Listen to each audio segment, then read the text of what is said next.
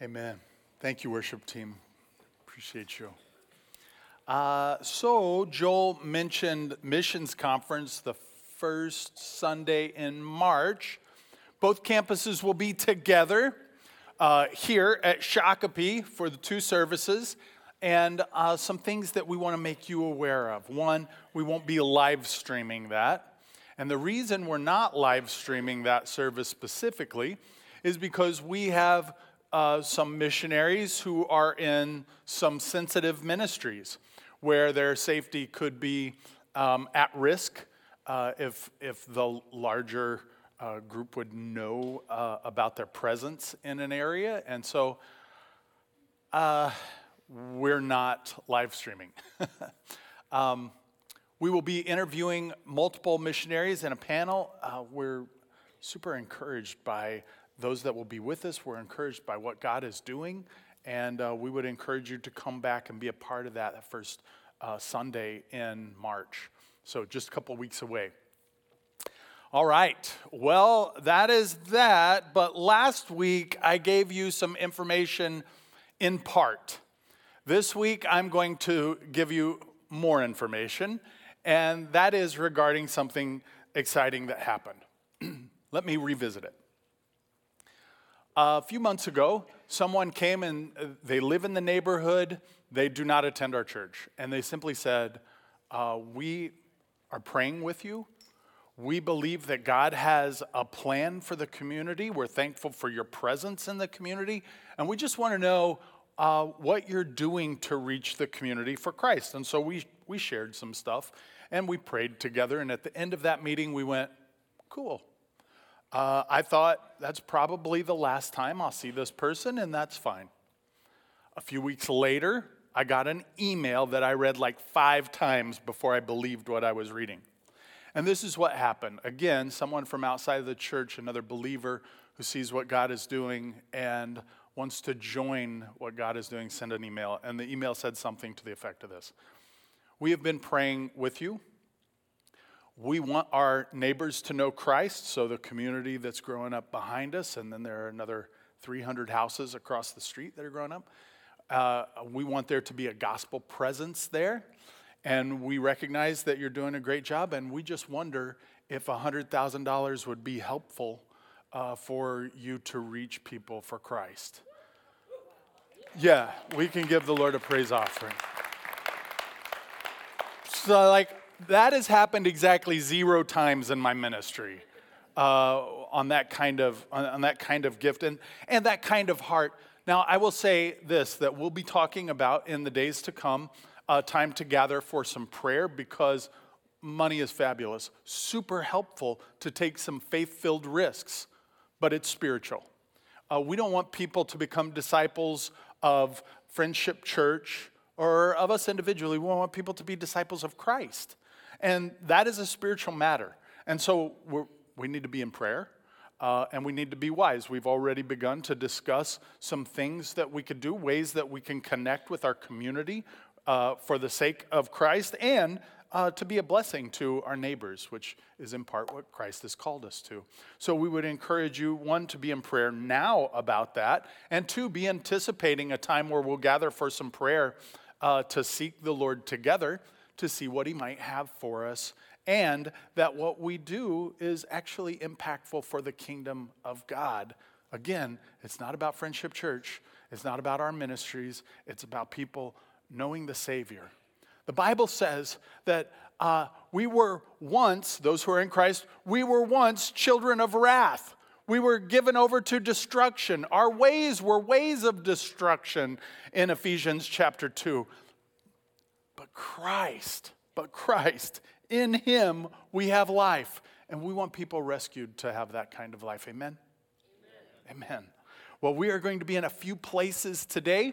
I want to encourage you to go ahead and find your way to Mark chapter 14. Hold your spot because we're going to dance around. Mark 14 will also be on the screen, but the other passages that I'll be sharing won't be. If you need a Bible, we'd encourage you to raise your hand. Let us know. We have staff in the back who would be happy to get you scripture. If you don't have a Bible or you need a new one, let this be a gift to you. We want you to have access to the Word of God. If not, feel free to use your devices. Again, follow along and stay up with us. I got to tell you, I have been super encouraged by what God has been doing throughout Friendship during this series. Not just the series from Mark 11, but we've been walking through Mark for a while, breaking it up into chunks and then doing short messages between those chunks. And we're in the final stage of Mark chapter 11 through Mark 16. And I would say some things about that, things that might be helpful for us. One, Jesus clearly has a different way of thinking and living than those in the world around him. And he calls us to that. Additionally, in this last section, this is the last week of his earthly ministry, Jesus consistently grabs their faces and makes them look at God like, you're looking at the world, you're looking at the ways of destruction, and I want you to see this kingdom of God that God has given us. In fact, that God has intended since the beginning. If you have your Bibles holding your spot in Mark 14, go ahead and turn to Genesis chapter 3. As you're turning to Genesis chapter 3, the thing that I would like us to recognize is that Jesus is the one who is blessed in the name of the Lord. He is the one who comes in the name of the Lord. Blessed is he who comes in the name of the Lord. And we see that throughout the scriptures. In particular, we see it in this last section of Mark. Blessed is he who comes in the name of the Lord. And this one who comes in the name of the Lord is constantly trying to get our attention back to what matters. But what matters starts in the beginning. And we see something in the beginning, and I've shared this a lot. I recognize that, and FYI, I'm going to keep sharing it because it's so important for us to understand there is like this default setting that we exist in that isn't the way that God intended.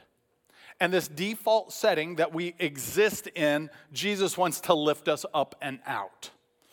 You're going to see it in Genesis chapter 3. In Genesis chapter 3, up to this point, God has created man and woman in his image. He's created them in his image and for a purpose. And within that purpose, they are acting. And I'm going to use a phrase now that might be a new phrase for you. It's called extravagant humility. Extravagant humility. They sound like two words that maybe don't even go together, right? Extravagant humility, what is that? That is an emptying out of ourselves and a pouring it out on the Lord. Regardless of what is going on in our world, it is an emptying ourselves of ourselves and pouring out to the Lord. Extravagant humility. And we see that in the garden. In the garden, they are naked and unashamed. There is no shame associated with that vulnerability to God and to one another. There is no shame in the work that they're doing and how hard or how easy that work seems to be. There is no shame associated with it. In fact, everything that they're doing is pouring out to the Lord. Up until chapter 3. In chapter 3, Satan comes and does what Satan does. Steal, kill, and destroy. He does that all the time. That has been his role since the very beginning. But it's really tricky in this respect. He takes God's word and he doesn't just deny it. He doesn't just say like, oh, that's not God's word. He takes God's word and he twists it. Like, are you sure that's what he said? He even misquotes it on purpose, seemingly. Just twist it a little bit.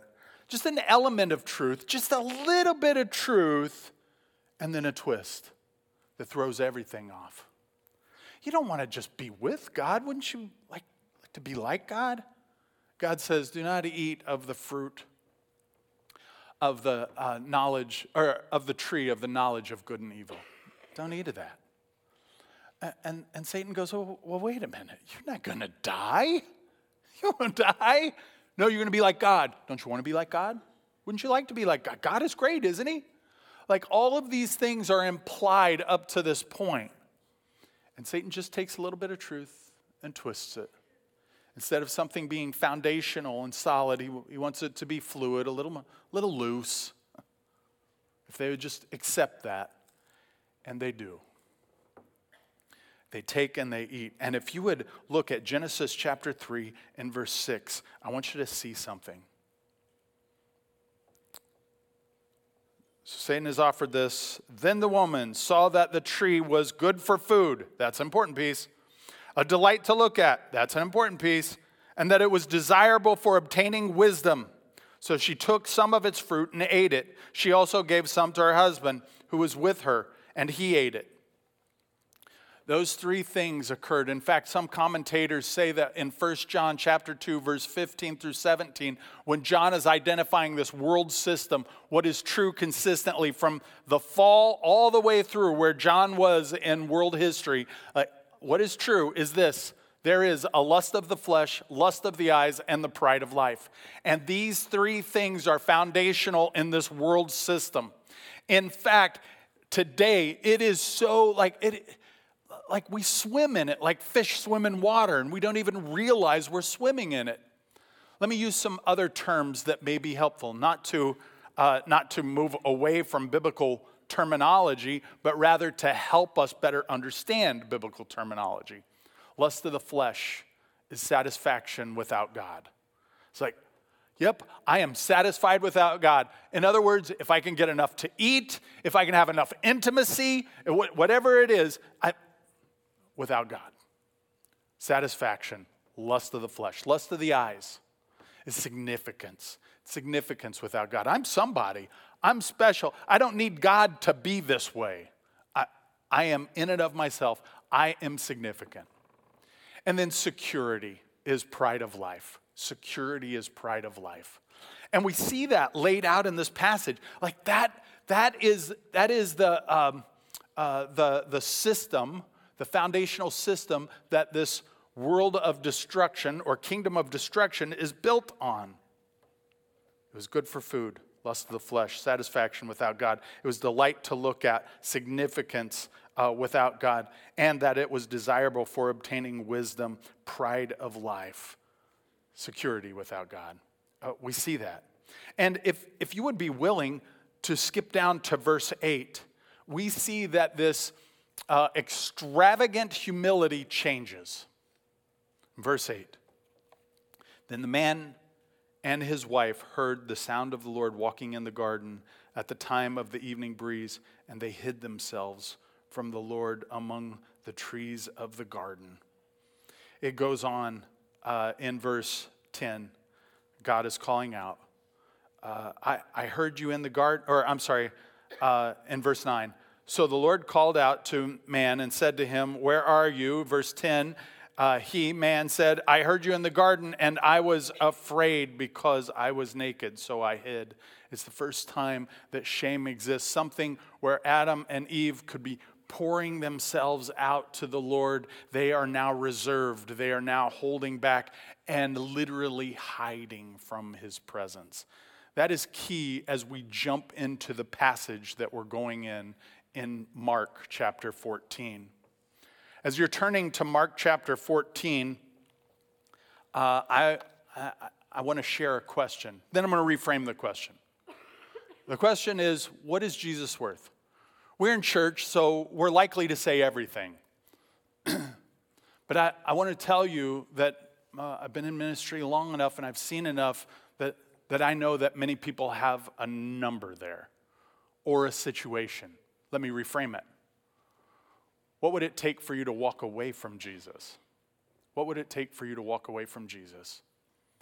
Over the course of the last 7 or 8 years, I can name many situations that have come up. One of those, a celebrity pastor who got involved in a sexual relationship with someone who wasn't his wife, ended up having to leave ministry and in essence left his faith. Additionally, a worship leader who couldn't reconcile that God is good and the struggle of humankind, that there's evil in the world. And because of that, they left their faith. They had a number. What would it take? They just had to see somebody suffer. Oh, there must not be a God. is it possible that you and I walk in those places? I'll tell you, during COVID, this isn't true for everybody, but I have seen it on multiple occasions that even during COVID, when people started going, you know what, it's way easier to just watch online. I can even do it in my jammies. Like, how vulnerable is that before the Lord? Right? Like, there's maybe even something holy about it. And then we kind of got out of practice a little bit, and they checked in every once in a while, and they found their favorite churches that they watched sometimes, and then they watched it less and less and less. And suddenly, before they knew it, they were walking in this place of, yeah, I actually have a lot of satisfaction without God. I have a lot of significance without God. I even have security without God. I don't know that I need the Lord. And we saw that throughout the United States in a variety of ways. I'm not saying that if you watch online, you're bad or you've lost your faith. But I am saying that some people did. And that was a progression that they went through. What is Jesus worth? Or what would it take for you to walk away from Jesus? Well, we're going to see that in this passage that we're going to look at. Some theologians call this the Markan sandwich. Great term. Feel free to use it. And what it is that Mark will show an example, then he'll show an opposite example, and then he'll show the example again. Or he'll reveal a principle, then a bad example of that principle, and a good example of that principle. We have seen this so far several times in the Gospel of Mark. We're going to see it again today. There's going to be a bad example. There's going to be a good example. And then there's going to be a bad example, the Markan sandwich in it. I share all of this as framework as we jump into this passage. I want you to keep your eyes open for times when those in the narrative want to move towards satisfaction, significance, and security without God. I want you to watch in this narrative ways that someone has satisfaction, significance, and security in God, because that's the example we're given in the passage. I'm going to read a little bit, and then we'll pause, and I'm going to give you a little bit more context. So let's jump in. If you're not there, Mark chapter 14, verses 1 through, we'll do 1 and 2 first. It was now 2 days before the Passover and the Feast of Unleavened Bread. And the chief priests and the scribes were seeking how to arrest him, Jesus, by stealth. They didn't want anybody to know, we're fixing to arrest him. And also kill him. Verse 2. For they said, not during the feast, lest there be an uproar from the people. What are the priests and scribes saying? They're saying this: we're looking for an opportunity to arrest and kill Jesus. Why? Well, because Jesus has consistently called them out. Their authority and position of authority has been challenged and has been shown lacking. Well, what happens when that occurs? They lose their position of authority. They lose the finances associated with their position of authority. And that's not good. They want security without God. They want security without God. And they're willing to do whatever it takes to get that security without God. And what it takes is to get rid of Jesus. And Jesus has been a big deal, right? Like, people have been following him. He's gathered crowds. Not that he's looking to gather crowds, but crowds just come around him. And we see that in this passage. Now, there is a change in verse 3. So verse 1 and 2, the way that Mark communicates in these block formats isn't the way that we necessarily think.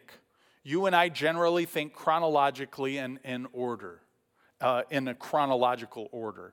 That's not really the way that Mark thinks. It's often not the way that Mark presents as well. This is an example of that.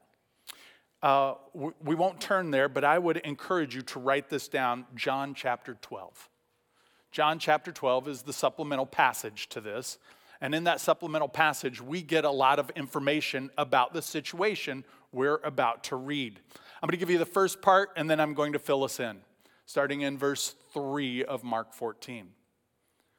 And while he was at Bethany, Jesus at Bethany, in the house of Simon the leper, As he was reclining at table, a woman came with an alabaster flask of ointment of pure nard, very costly. And she broke the flask and poured it over his head. Okay, so there are a few things that you might want to know. One, most likely, I'm not going to say 100%, but 99.9999999, right? And that is that Simon the leper was healed. You can't be a leper and have meals like this. Like, that is a cultural faux pas, right? Like, if people show up to a leper's house, they're probably getting leprosy. That is very probable. It's most likely that Jesus healed this man, which is why Jesus is the person of honor in Simon's home. So keep that in mind. There's a lot of stuff to celebrate. Going back to John 12. John 12, I'm really good at math. Watch this, guys. Is just after John 11. Yeah, thank you. Hoosier. In John chapter 11, let me tell you what has happened. Lazarus has died in John chapter 11. They called for Jesus to come early. Jesus didn't come early. Jesus waited an additional 3 days, right? Like, he waited for Lazarus. Lazarus was dead. He had been buried. In the midst of him being buried in a tomb, Jesus shows up. One of the sisters, Martha by name, comes to Jesus and goes, why did you show up? What is the matter? Like, all you had to do was be here and say something, and my brother wouldn't have died, but you didn't show up. And he says, do you believe in the resurrection? Believe also in me. She takes a step of faith, and Jesus raises Martha's brother. Lazarus, come forth. And he does. Can you imagine what that kind of celebration would be like? I mean, Martha and her sister Mary, they most likely are part of burying their brother, of wrapping him up, of putting him in a tomb. And Jesus comes to come forth. They move the stone and their brother comes out. Like, that shakes faith. Whoa. This Jesus is a big deal. What we find out in John chapter 12 is that in this home of Simon the leper, Martha is serving. That's what Martha does. She serves. She's like, I'm going to help people out. I'm going to give. My spiritual gift is serving. I want to help people. There's even a little bit of an argument about this stuff. And Jesus actually affirms the sister. Who's the sister? Mary. What's Mary doing? She's at the feet of Jesus. Like, she's drinking his words in thirstily. I'm here. I love this guy. Oh, also, it's Mary in this passage in Mark 14. You can imagine it. She was the one who saw her brother die. Probably the one who at least helped him prepare him for the tomb. She mourns her brother, broken for her brother. Jesus shows up, calls her brother to life. He lives. And they're celebrating. John chapter 12 also tells us Lazarus is there. They have a lot to celebrate. And this woman comes into a room of men. And she has a lot to celebrate. But it was also a faux pas for her to do that. It was one thing to come in to serve. It's another thing to come in and be a part of things. And that's what she does in this setting, where she takes this flask, opens it, and pours it over Jesus' head. In John 12, we also find that she pours it on his feet. There's a lot in this bottle. She pours it on his feet, wipes it up with her hair. Beautiful picture, sacrificial. But we're going to find out more about this. Let's continue to read in verse 4. There were some who said to themselves indignantly, "Why was the ointment wasted like that? For this ointment could have been sold for more than 300 denarii and given to the poor." Now that sounds legit, right? Like, okay, was this wasted? This 300 denarii, do you know how much that is? It's nearly a year's wage. It was a denarius was 1 day's work for a common person. So there's 300. They didn't work every day. Do the math real quick. It's roughly 1 year's wage.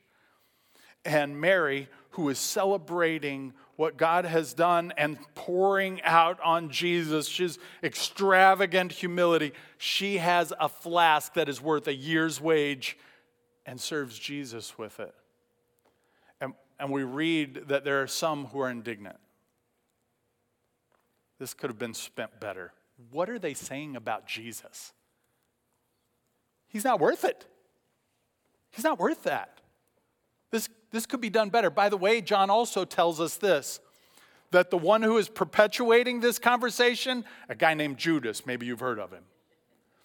Additionally, John gives us some commentary, and what John gives, and John knows Judas personally, he says this: he didn't care about the poor. He was stealing from the purse, the common purse of the ministry. Judas is looking at this going, I can make a little money off of this. There's something here for me, and now I don't get it. What does he have? Well, he certainly doesn't have satisfaction in Christ. He seems frustrated about the significance of Christ, and this: the poor are worth more than you, Jesus.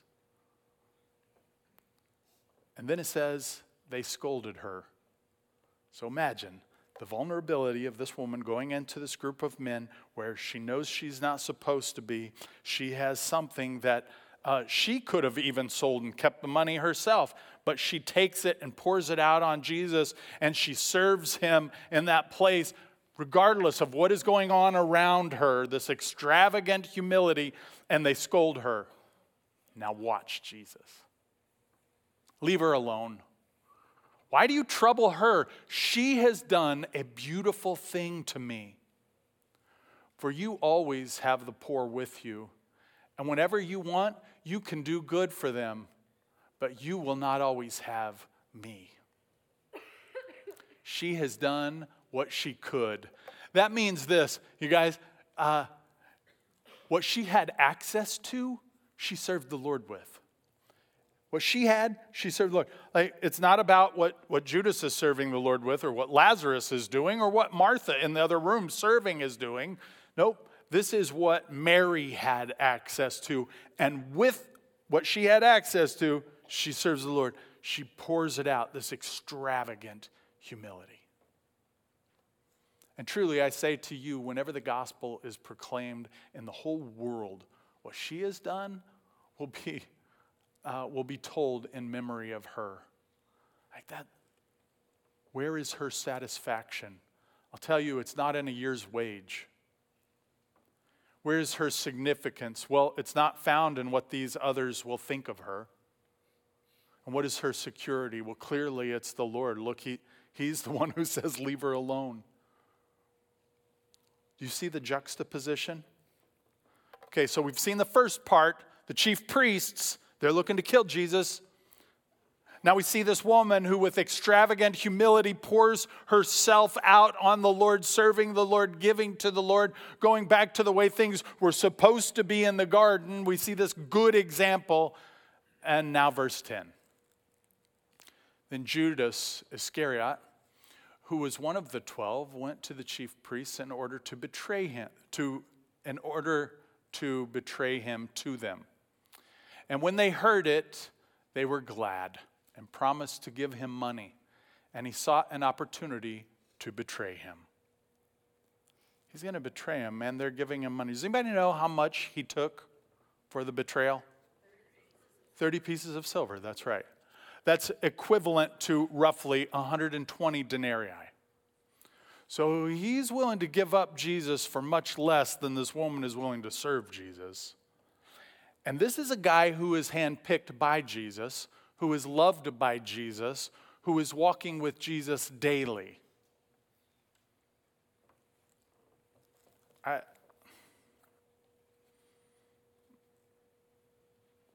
I just got to tell you that I've seen it too many times, where there is a place where people will give up their faith. I reached out to the Lord, I prayed to him, and he didn't answer the prayer the way I wanted, I'm done. Like, who's God there? Satisfaction, significance, and security without God. You know what? I'm watching my family suffer. I'm done. You know what? Church is too early. It's the only day that I can sleep. I'm done. Like, there's lots of excuses, and we've seen them all. And we also may hide some in our heart. And we need to be careful. I want to give you one example for me. One example.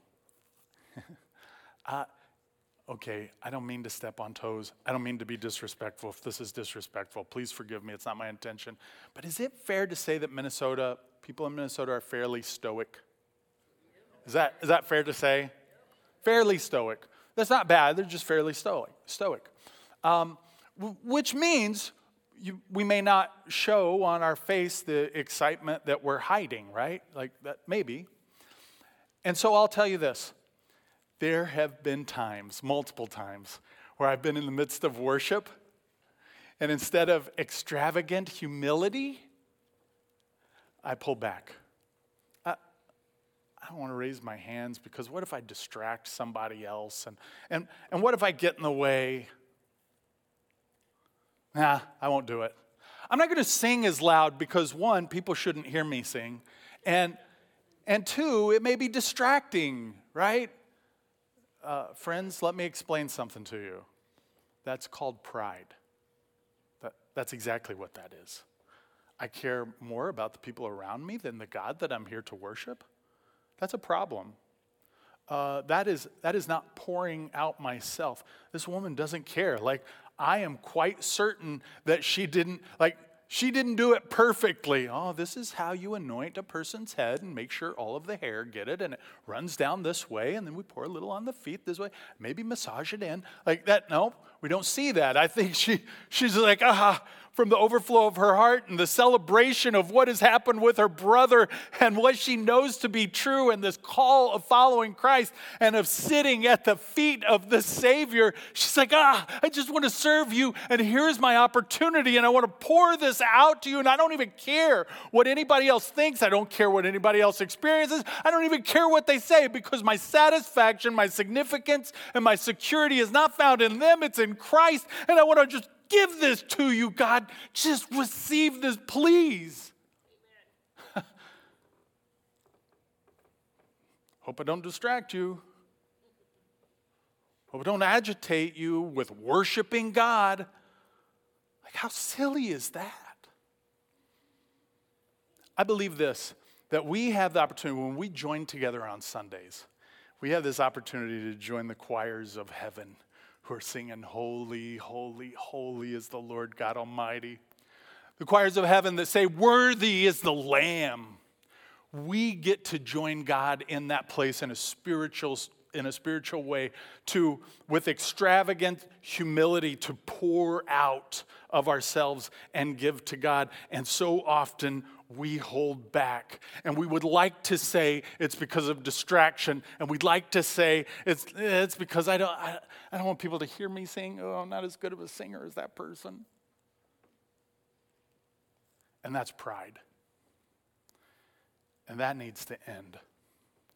And I would suggest that what is Jesus worth? If we really believe it's everything, then with extravagant humility, would we be willing to put our satisfaction, our security, our significance in Him?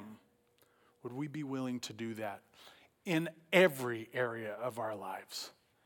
In our homes, in our schools, in our jobs, in our communities, in our relationship with one another and our relationships online? Would we be willing to do that? And I think if we did, we might reflect what Jesus intends when He comes as the one who is blessed in the name of the Lord, to take our faces from whatever is focused on this world and to pick it up and see God. Here's some action steps I want to encourage you with this week. Ask the Spirit of God to search your heart and ask the question, Lord, would I walk away from you? If so, where? when? Like just for a moment, entertain the question, because there may be these places, we're going to see some missionaries up here soon, that they have put themselves in a place where it's not just them who might be martyred for their faith, but their families also. That's a hard one. I've heard people deny the call of Christ as a missionary, though knowing that they have that call because of this issue of safety. What are they doing? What are we doing? Secondly, be honest. Confess that and repent. Thirdly, seek to serve Jesus in all areas of our lives. Count the cost and follow him. He tells us we're going to have to pick up our cross to do it. It might cost something. Nope. It will cost something. And it's worth it. It's worth it. As we prepare our hearts for communion and as the worship team comes, I just want to encourage us to take a moment before the Lord with extravagant humility, to pour ourselves out to God, to say, Lord, whatever is going on in my heart, whatever is going on in my soul, whatever I am holding back, I want to release. And I ask, Lord, that one, you would help me to have eyes to see it, and two, help me to confess it and repent and follow you. Additionally, communion is a time where we come together to remember what Jesus has done, that his body was broken for us, that his blood was shed. It's a reminder that it's not our work, it's his work. It's a reminder that even if there have been these places in our hearts that we've not been willing to give up, God can forgive. God can restore. And God can take us back to that garden place where we walk with him in extravagant humility, being poured out onto him in beautiful ways. He can restore that if we would be willing. Communion is a time to remember that. Practically, we would ask you to take some time before the Lord to ask those questions and to address them. Secondly, as the Lord gives you freedom to go to the carpeted areas and go to the station nearest you, getting both the elements and returning on the outer aisle to your seat. And then at the end of this next time of worship, we'll come together and participate together in communion. Let's pray. Lord, we love you and we need you. We thank you that you are good and worthy. We're thankful, Lord, that you are holy. We're thankful, Lord, that you are willing to restore us, even if we've lost our way. And as we saw today, a group of people who were looking for their satisfaction, their significance, their security without you, we also see a woman who was willing to give everything to you, Lord, that she saw her satisfaction, her significance, her security in you, and with extravagant humility poured it out, not caring what those around her thought, knowing that what really matters is what you think. So we're here today. Lead us for your good glory in Jesus' name.